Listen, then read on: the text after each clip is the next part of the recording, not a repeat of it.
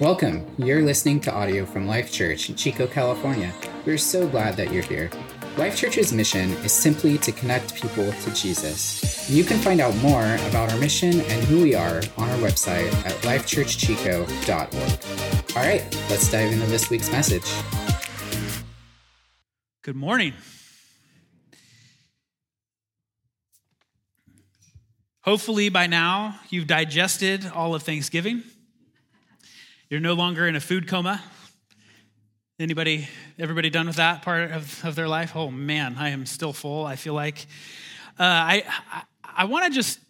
know that like typically this should be like the Thanksgiving message, like that's the way real pastors do it. I don't know if I'm a real pastor or not, but I am so thankful for all of you and this church and just our leaders, our team, my family. I just so grateful. But most of all, I want to give a time to just really remember and be thankful for Jesus. We do the classic, typical, like actual Thanksgiving, meal with the family around, and we literally go one by one and we share what we're thankful for. And it is a little nerve-wracking, and it feels a little bit like pressure, like, oh gosh, I got to come up with this thing, and what am I grateful for? And, you kind of dig deep and you're like, oh, that's the thing. Okay, I'm going to share that. And then the person before you takes that. And the rule is at our table, you can't say what somebody else has said. And you're like, dang it. I have to be thankful for two things. Man. But one of the things, like, it's a day, Thanksgiving is a day. But we're to live with a thankful heart all year round. And really to point that thanks to Jesus, like to really just simply take some time to hit the pause button on life and just go, Lord, I'm just so thankful to you. I'm thankful for salvation. I'm thankful that you took me as a young man who was so full of pride, and you stopped the shenanigans and you caught my attention. Lord, I'm thankful for my family that you've provided for me. I'm just so grateful for what you've done. And I know sometimes some people might think this is awkward, but I'm leading and I don't care. But let's take a few seconds in silence and just thank Jesus. That we would remember why we're even gathered here today. And we go, Jesus, just thank you for meeting me in that moment. Thank you for that intervention. Thank you for transforming my life. Thank you for that moment when I said yes to you and my life has never been the same. Thank you, Jesus, for the people you've put around me. Can we just take 15, 20 seconds to do that?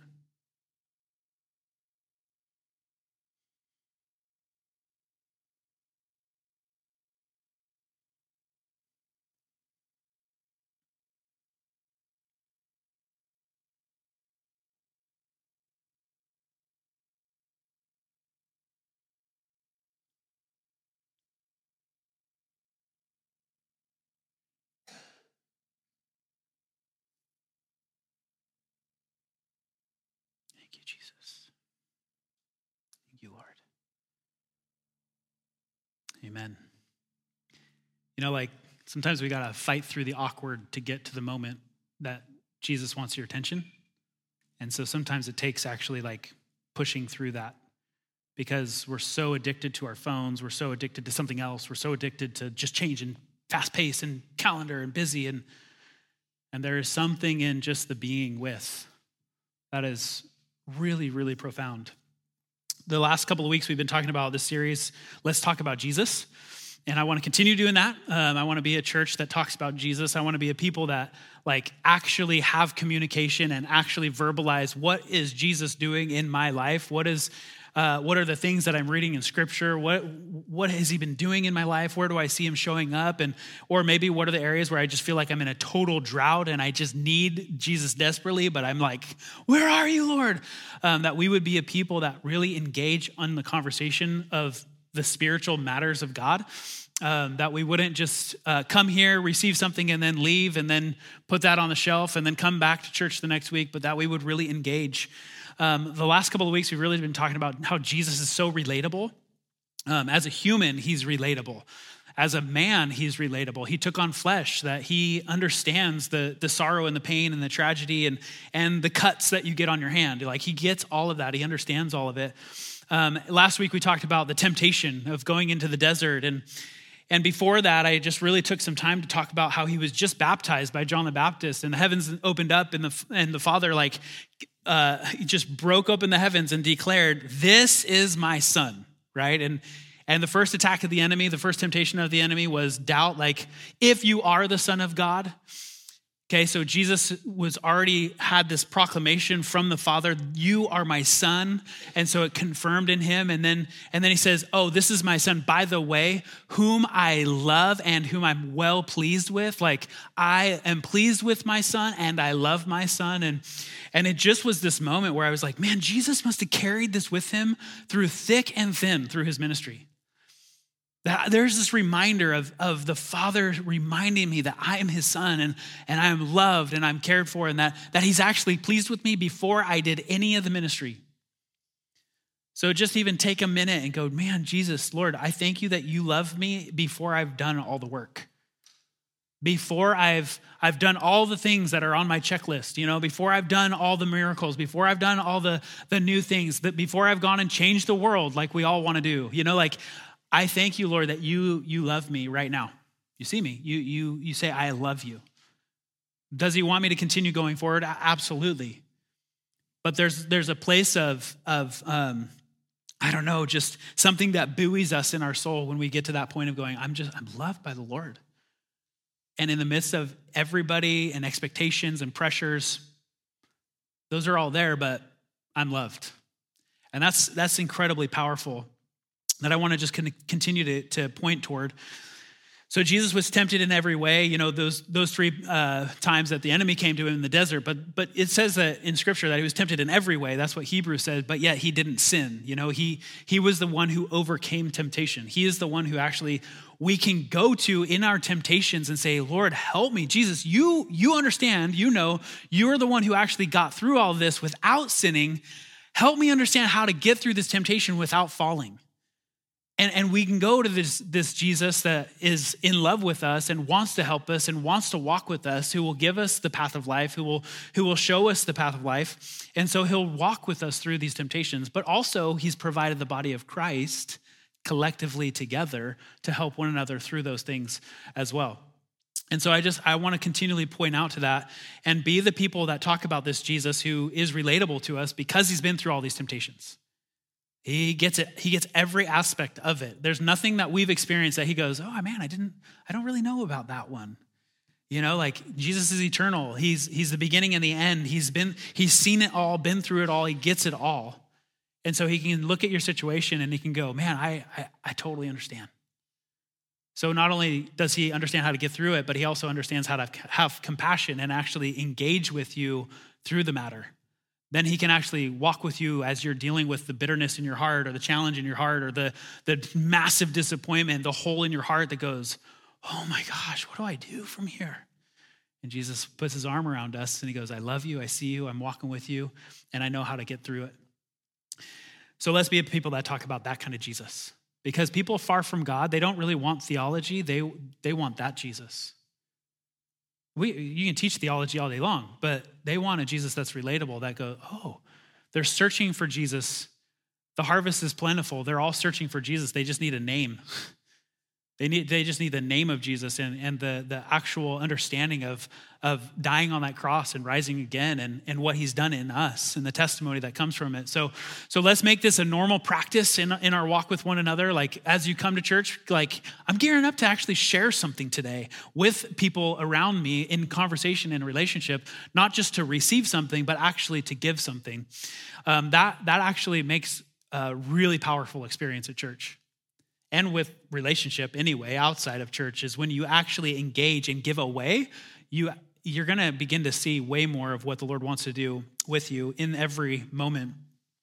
I've just said that Jesus' relatability is the bridge to those far from God, like to reach every person. Like this is something that we can use just as even, I mean, if you want a strategy, but just how has Jesus been made real to me and how can I share and offer that with others?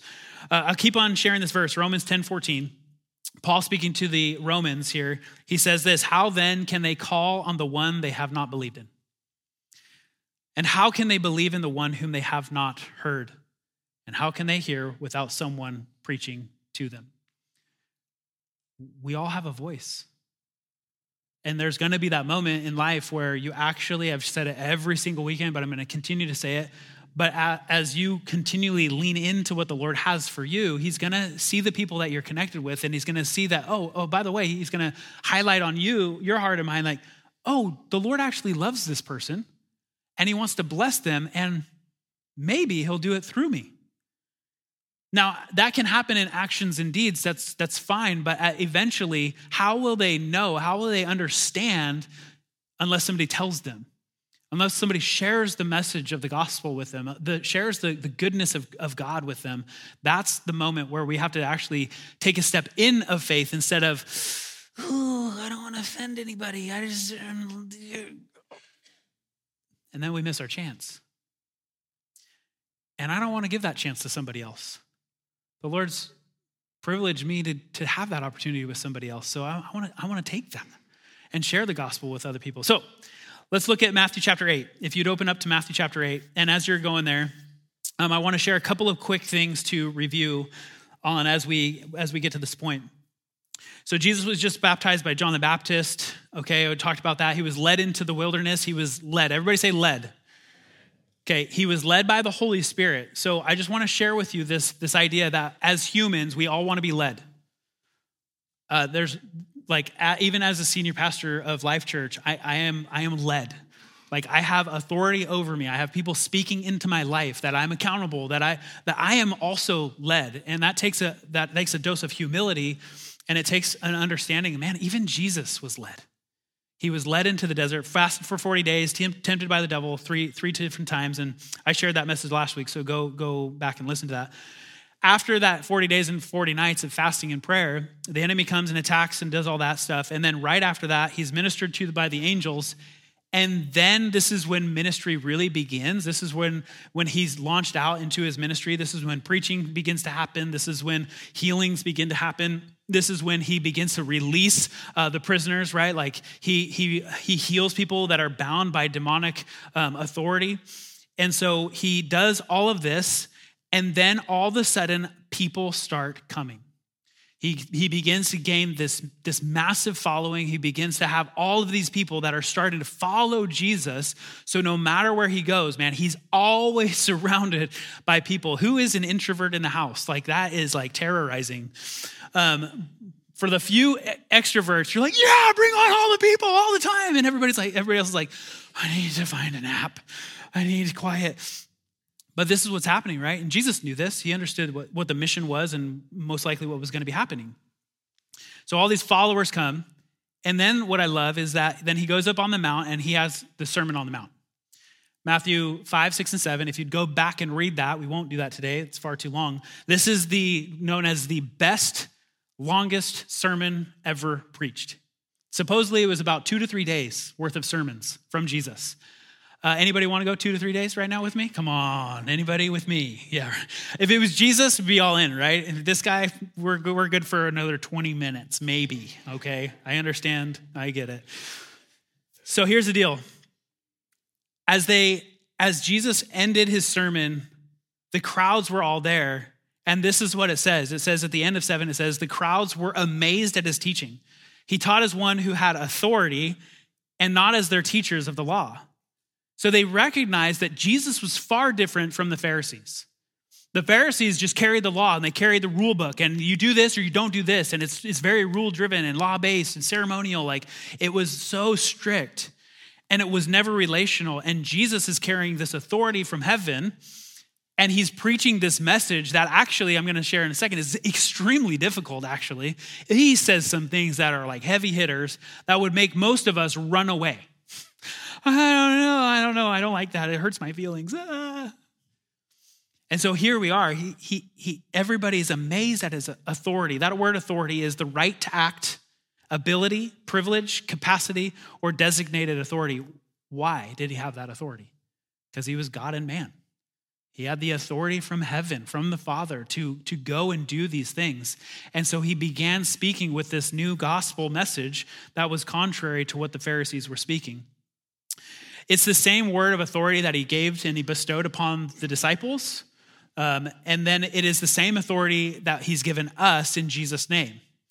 So when we actually pray and then we close our prayer with in Jesus' name, we're actually claiming that authority that says it's delegated authority. It's given to us on behalf of the Lord. So we have this power and authority that's given to us by the Lord, and we can proclaim in Jesus' name, and we have that ability to do. So it's the same exact authority that Jesus is using here that we have right now. The same authority, the same power of the Spirit that lives within us that rose Christ from the dead. That if you are a believer, a professing Christian, that you've asked for forgiveness and repented and said, Jesus, come into my life, there's an infilling of the Holy Spirit where the Spirit of the living God is within you. And you have the power, the dunamis power, this authority power to call on Jesus' name in any situation that you might find yourself in. Isn't it interesting that we can so easily forget this? Like it's so easy to just simply like fade away from our understanding that in any situation I can come in to a room and change the dynamic. Why? Because the Spirit of God is with me. That I can change the dynamic of an entire room, that a room with many people in it, just because I have the Spirit of God with me. And I can pray and ask the Spirit, Lord, give me understanding about what's going on here. Reveal to me, what do you want from me here? And just like that, you have this authority that is incredibly powerful and moving. So Matthew chapter 8, if you would read through Matthew chapter 8, maybe read 5 through 8 this week at some point. But chapter 8 is just this power-packed chapter full of Jesus' miracles, just chock full of them. I'm not going to be able to read all of them, but I'm going to speak on 4 of them in a matter of a few minutes, and it's going to be awesome. Are you guys ready? You buckle up, like, come on, like dig in, let's go. Okay, so Matthew chapter 8, verses 1 through 3, and we'll just start from there. When Jesus came down from the mountainside, large crowds followed him. A man with leprosy came and knelt before him and said, Lord, if you are willing, you can make me clean. And Jesus reached out his hand and touched the man. I am willing, he said, be clean. Immediately, he was cleansed of his leprosy. Immediately, he was cleansed of his leprosy. So here we go. So right away, right after the Sermon on the Mount, Jesus is coming down from the mountain, okay? This is what's going on, okay? And it says that a large crowd is following Jesus, okay? Just like what we've explained. But the thing that you have to understand is he just said some really hard things in the Sermon on the Mount. Let me just share a couple of the things that he said. These are just a few. Take the plank out of your eye before you look at the speck in somebody else's. Okay, stop judging people. You've got to deal with this first before you even have any way to come after somebody else. Wide is the gate and broad is the road to destruction. Seek first the kingdom of God and his righteousness. Yeah, I know you have problems. Yeah, I know you have challenges. Yeah, I know you're burdened by a lot of things. But you know what? If you'd seek my kingdom first and my righteousness, all those other things will fall into place. So he's really helping shift their thinking, their paradigm. He's like really going after it here. Every tree that does not bear good fruit will be cut down and thrown into the fire. Who's producing fruit? Everybody. Everybody's producing fruit, right? Come on, Richie. That's some hard language. And it hurts our feelings. And in our society today, if we're not careful, we'll allow our feelings to lead our faith instead of letting our faith dictate our feelings. There's a major difference there. Not everyone who says, Lord, Lord, will enter the kingdom of heaven. Man, this is intense. But Jesus needs to share these things because he really needs to present the gospel to them. Hey, there's a good and the bad. He needs to talk to them about the truth of the reality that they're in, that sin is a binding deficit that we can't overcome without him. So he has to tell them the truth, but he does it in love. He does it over 2 or 3 days where he's talking about this. It's not in there, but I can also picture a little bit of when he's sharing, if it's really over this time span where people might go, what do you mean by that? Because he probably had more conversations than just what's written. And yet he comes down the hill off the mountain and it says large crowd was still following Jesus. This just tells me more and more that truth matters. And people actually are leaning into truth and want truth far more than this false reality. So he engages with this man with leprosy. In fact, the man with leprosy comes in to him.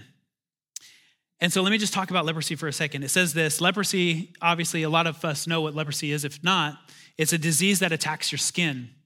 And it goes so far into your body that it cuts off nerve systems and it cuts off blood flow. And eventually, if it's really bad, leprosy will cause like fingers to fall off, hands to fall off, feet to fall off, toes, all that stuff. Ears, it's beautiful. It's really what you want to hear about on Sunday morning. But this is a nasty disease, right? And it's contagious. So it's a big problem. But leprosy is this, and this is how the word describes it, as unclean, outcast, permanent quarantine. Anybody understand that today? No physical touch. Okay, you have to understand that this man has had no physical touch since he's been diagnosed with leprosy. Doesn't say how long he's been there, with leprosy. As soon as you see it, you have to have it checked out. If it's leprosy, you have to leave your family. You have to leave your friends. You have to leave your community. You leave everything. And you're literally an outcast outside of the city. This is what happens with leprosy. Isolated, constantly judged, disconnected, hopeless, excommunicated from family and community, and contagious. This outcast or these outcasts would pretty much be together, but they would be a massive burden to society. And for one of them to come to Jesus would have been not okay. In fact, any one of them to come into any crowd, they would have to yell, "Hey, leper, unclean," so that people would have to move out. We used to have this 6-foot distance thing. Yeah, this was 15 feet or farther. So if a man with leprosy would come into the crowd like we're hearing here, he would walk in, and I don't know if he shouted or not, it doesn't say, but he went through the crowd in order to what? Kneel at the feet of Jesus and say, "If you're willing." So here's this man who's unclean, who actually in most parts of this society would have been stoned legally just because of that, because he was putting other people at risk. So he has the audacity and this courage that's built up within him just to I'm going to go against the grain because I need to get to Jesus. It sounds like he's doing whatever he can to get to Jesus. Do we do everything that we can to get to Jesus? It's so easy for us to get to Jesus. But yeah, we are so distracted. I love Corrie ten Boom. She says, or I think it was her father who really said it, said if the devil can't make you sin, he'll just make you busy. It's just so easy. But this man with leprosy comes and he falls at the feet of Jesus. So no matter what state you find yourself in, you've got to come after Jesus. In order to be touched by Jesus, we have to go against cultural norms. And then he says, if you're willing, that means to me that he says, I know you can heal me. It's only if you're willing or not. If you're willing, Lord, I'm in, I'm all in. So Jesus reached out and he touched the leper before he said a word. No one would have touched this man. In fact, when he was coming through the crowd probably backed off like this. They probably tried to find as far away as possible from this guy.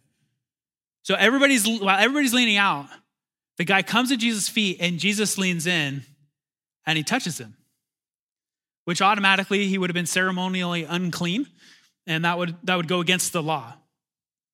And Jesus said, I don't care about the law, I care about the man. I care about this person. I care about this one who's calling out my name and saying, if you're willing. And Jesus just simply touched him. It says he touched him. He didn't touch him and then he was healed. He just touched him. I think this was more comforting and compassionate than anything. The miracle came when he spoke a word. The miracle came, said, I am willing, so be clean. And then immediately he was clean. But the touch was a point of humanity. That was a point of compassion. That was a point of like just connection with another person that Jesus actually leaned in when everybody else has been leaning out, maybe for decades for this guy. This could have been the first touch this guy had 40 years. Because when you're outcast, you're either there until you miraculously overcome whatever is going on, or you die. This man received the physical touch and the healing, which is incredible. So Jesus leans in when everybody leans out. And the point about leprosy that I just want to point out real quick is throughout Scripture, and especially the Gospels, you'll see a couple times with leprosy, but sin is spiritual leprosy. Okay, sin is spiritual leprosy. Sin, when engaged with, is spiritual leprosy, meaning you are disconnected from the Lord. Sin is a binding effect that will keep you away from the Lord. So sin is spiritual leprosy. But as soon as Jesus touches, as soon as we come to Jesus' feet and say, Jesus, forgive me, freedom. Freedom from sin. Just like that. Forgive me. Heal me, Lord. I want to encourage you, if you've been on that fence, if you've been battling that you would fall at Jesus' feet and see what happens with your life. All right, moving on. Verse 14.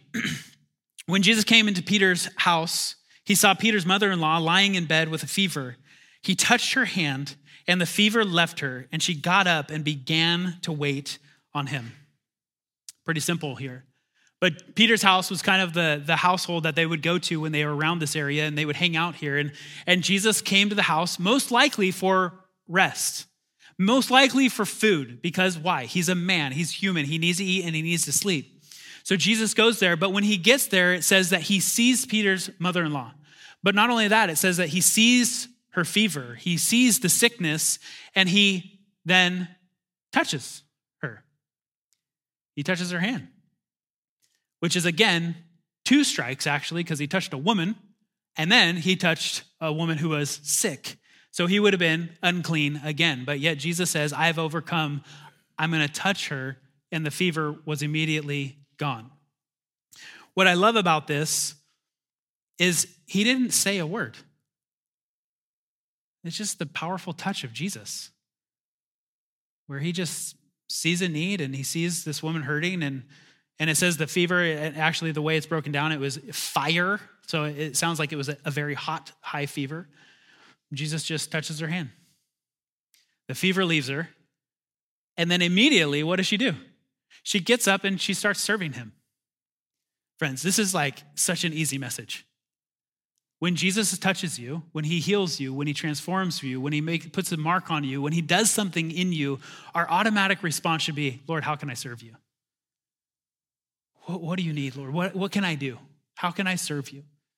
But more than that, salvation is like, man, you saved my life. Here, I'm yours. Whatever you want, Lord, I'm all in. I'm all in for you, Jesus. So she got up and started serving Jesus, and that's something that we ought to do as well. Matthew 8:16, one verse down, and it's just this one verse. It says this, when evening came, many who were demon-possessed were brought into him, and he drove out the spirits with a word, and he healed all the sick. So Jesus and Peter, they're still hanging out at his house. Peter's mother-in-law got up and started serving, which is amazing, and just caring for the people there, and probably just doing what she loved to do. But all of the people knew where Jesus was, so they began to bring people to Peter's house and just crowding his house. And it says that when evening came, many who were demon-possessed. Man, many who were demon-possessed were brought in by their friends. That word brought, I want to just remind us, brought is this. It says they brought their loved ones to carry a burden or to move by carrying. So they either said, hey, come with me. I know a guy named Jesus who can heal you. Come on, let's go. I want to carry this burden with you to the feet of Jesus, because if he touches you, man, oh man, you're going to be set free. Or maybe literally like, we're going. We're like, I'm taking you, I'm snatching you up, and we're going to Jesus, and I'm going to lay you at the feet of Jesus so that he might touch you and heal you. So they brought their loved ones to the feet of Jesus. Like, you don't have to be perfect in order to bring people to Jesus. Like, I imagine all the people who brought these people to Jesus, they had their own stuff going on as well. And they just said, hey, I've been touched by this guy. I bet you can too. Come on, let's go. And they encouraged to go to Jesus. And we can do the same thing. Like, come on, guys, let's go to Jesus. And then it says, with a single word, the demons had to go.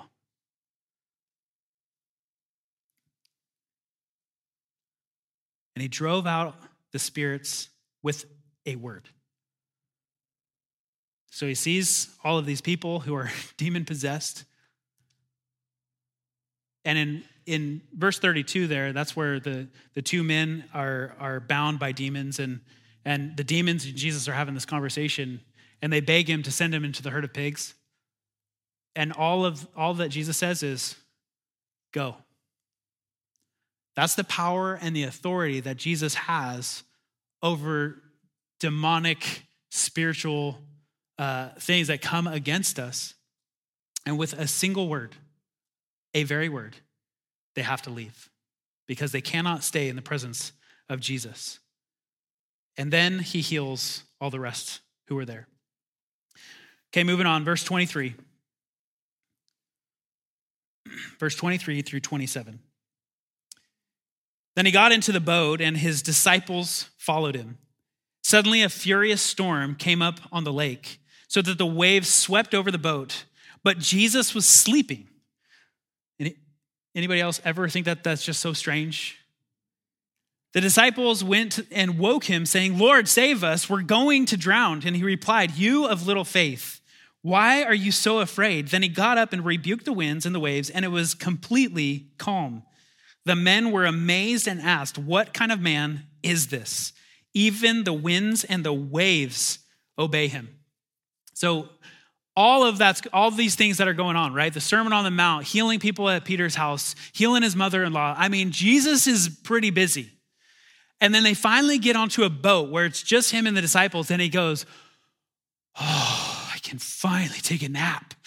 Like, whoa, I'm so tired. So they get in the boat, they get going on the lake, and then Jesus hits the snooze button, and he is just out.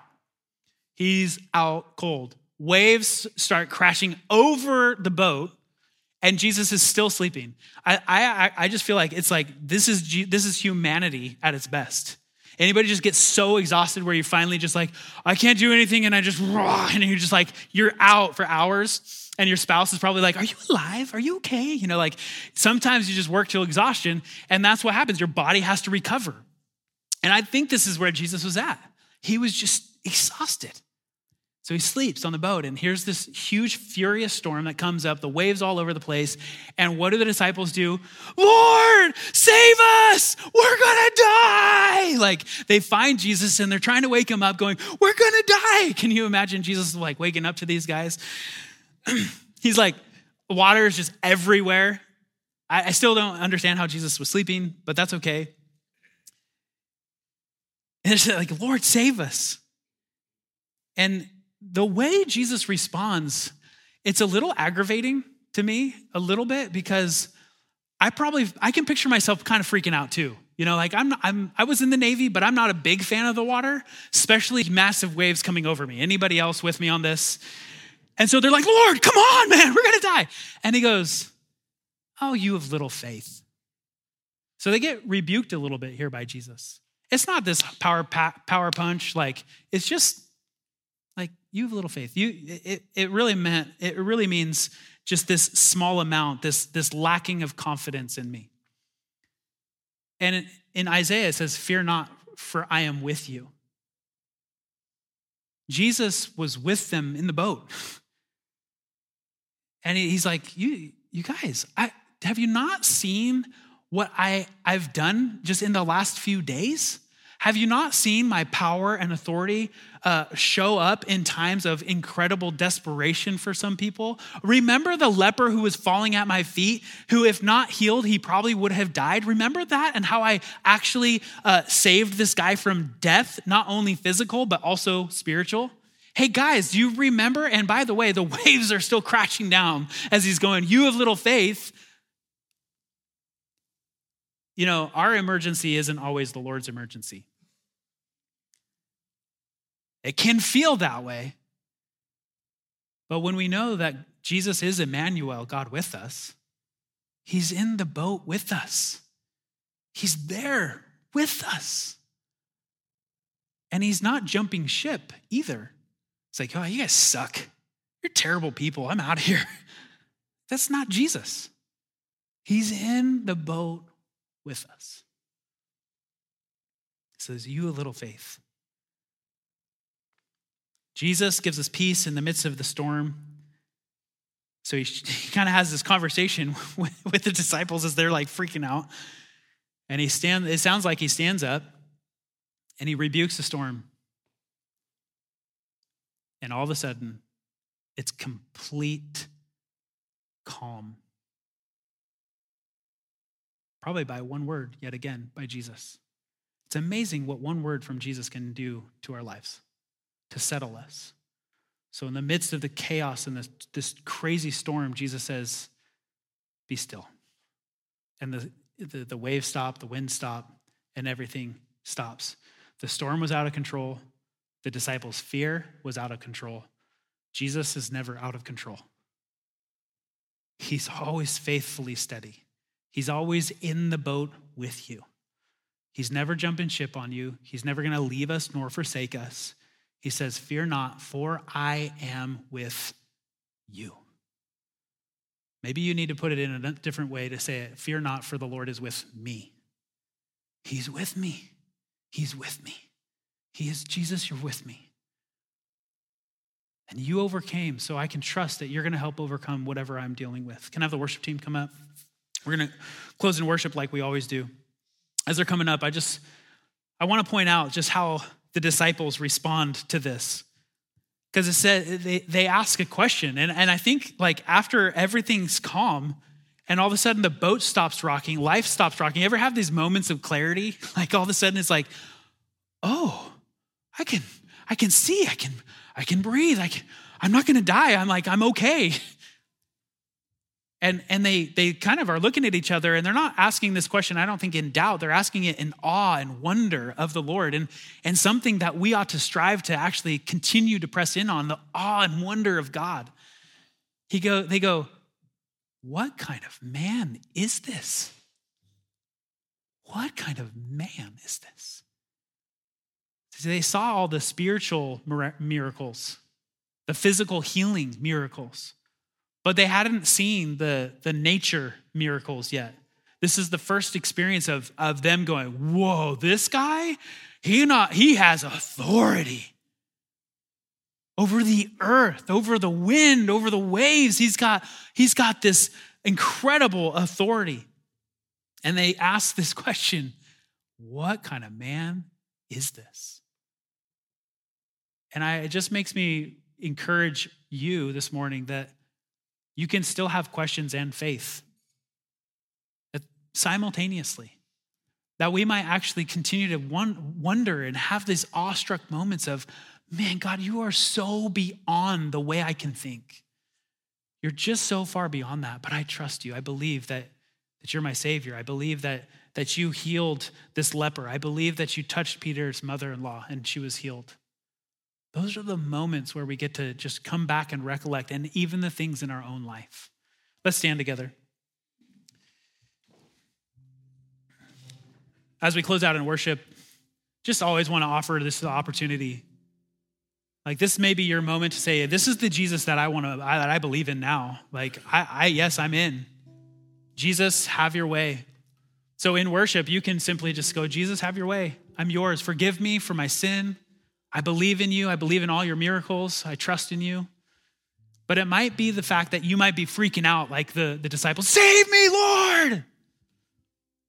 And I just can picture him just putting his hand on your shoulder saying, hey, I'm with you. I've got you. Fear not, for I'm with you. Jesus is Emmanuel, God with us.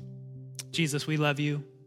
And we offer you this moment of worship and reflection of, this is us and you now, Lord. This isn't any more preaching. This is just a response of worship.